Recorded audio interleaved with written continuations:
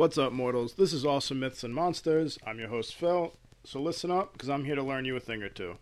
Okay, so today I'm going to tell the story of how Horus became king of the gods by making his own salad dressing. The story starts out, Osiris is king of the gods after inheriting it from his father Geb. Osiris is, for all intents and purposes, a pretty good king. The gods like him, the mortals worship him. He's doing his thing. His brother Set disagrees. Set is the god of the desert and darkness, chaos, possibly evil. Nobody thought to second guess this guy. He also has a really weird head. Now, Egyptian gods in general have the bodies of humans, but the heads of animals. But Set's animal was this crazy aardvark donkey jackal hybrid. Set just wants to be king, so he resorts to what all evil brothers do when they want to be king. They kill their brother and take the throne for themselves. But Set, being an overachiever, doesn't just kill Horus. He also chops him up into little pieces and scours the pieces across Egypt, then declares himself king. Osiris' wife, Isis, who is also his sister, is all like, nope, not my man. And she goes and finds all the pieces, and rounds them up, and sews them into a Frankenstein husband. Except she can't find his most important piece, his donga.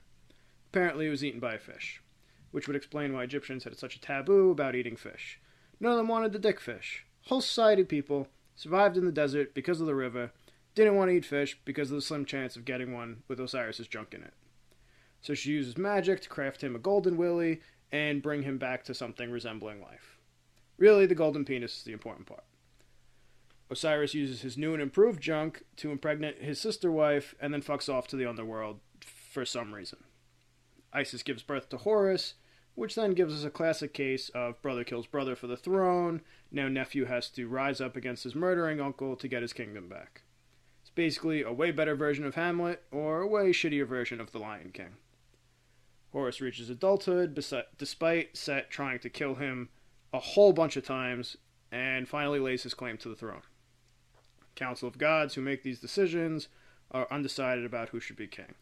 Do we pick the one who claims the throne by birth or by murder? Who knows? How about several contests? So they go back and forth with these contests for years, constantly vying to be king. One time they turn into hippos and wrestle in the river. As Set's about to swanton bomb Horus, his mother Isis steps in to help and throws a spear, which ends up hitting Horus instead of Set. Horus reacts totally rationally by throwing a tantrum and cutting his mother's head off. And suddenly it makes a little bit more sense why the council can't choose between the two. They're both pretty terrible. In order to save Isis, Thoth, who is the god of wisdom, with all of his wisdom, can reattach severed heads, which is great, and then decides, with all of his wisdom, not to use Isis's goddess head, but instead attaches the head of a cow to her body, because of wisdom. Another contest is a boat race, where Set builds his boat out of rocks, and it turns out exactly how you think a boat made out of rocks would turn out. Horus wins the race, and Set sinks to the bottom of the river, like a rock. The council is still undecided. They're all like, yeah, Horus understands that rocks sink, but Set was better at hippo wrestling, and both are equally important traits to have in a ruler.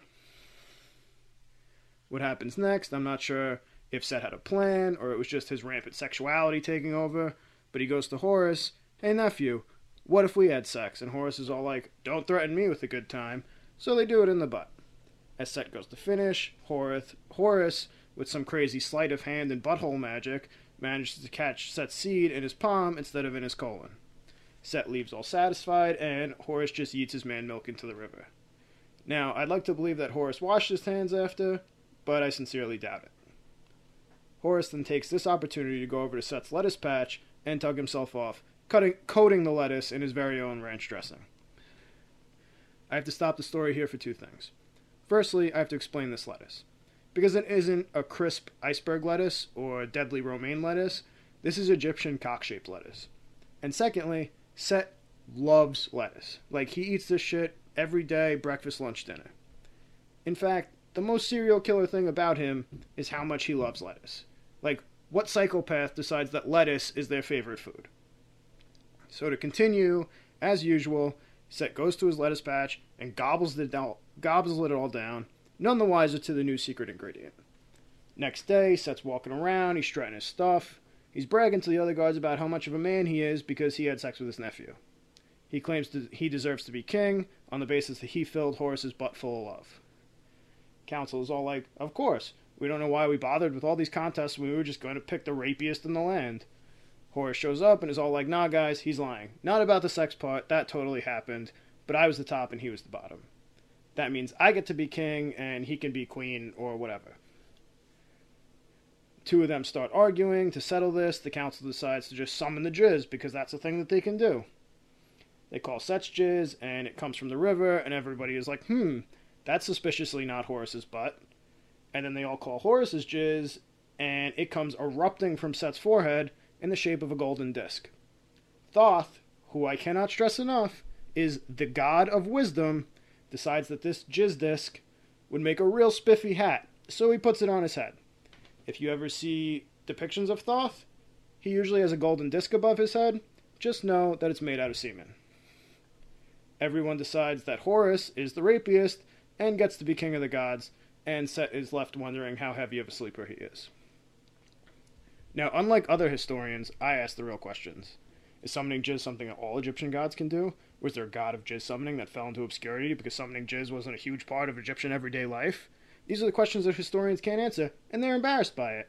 If you go into a museum and start screaming, "Tell me about the jizz," they'll be so embarrassed by their lack of knowledge on the subject, they'll ask you to leave. Be warned, they'll try and trick you and confuse you with phrases like, "Sir, where are your pants?" or "Sir, this is a Starbucks." But don't be dissuaded.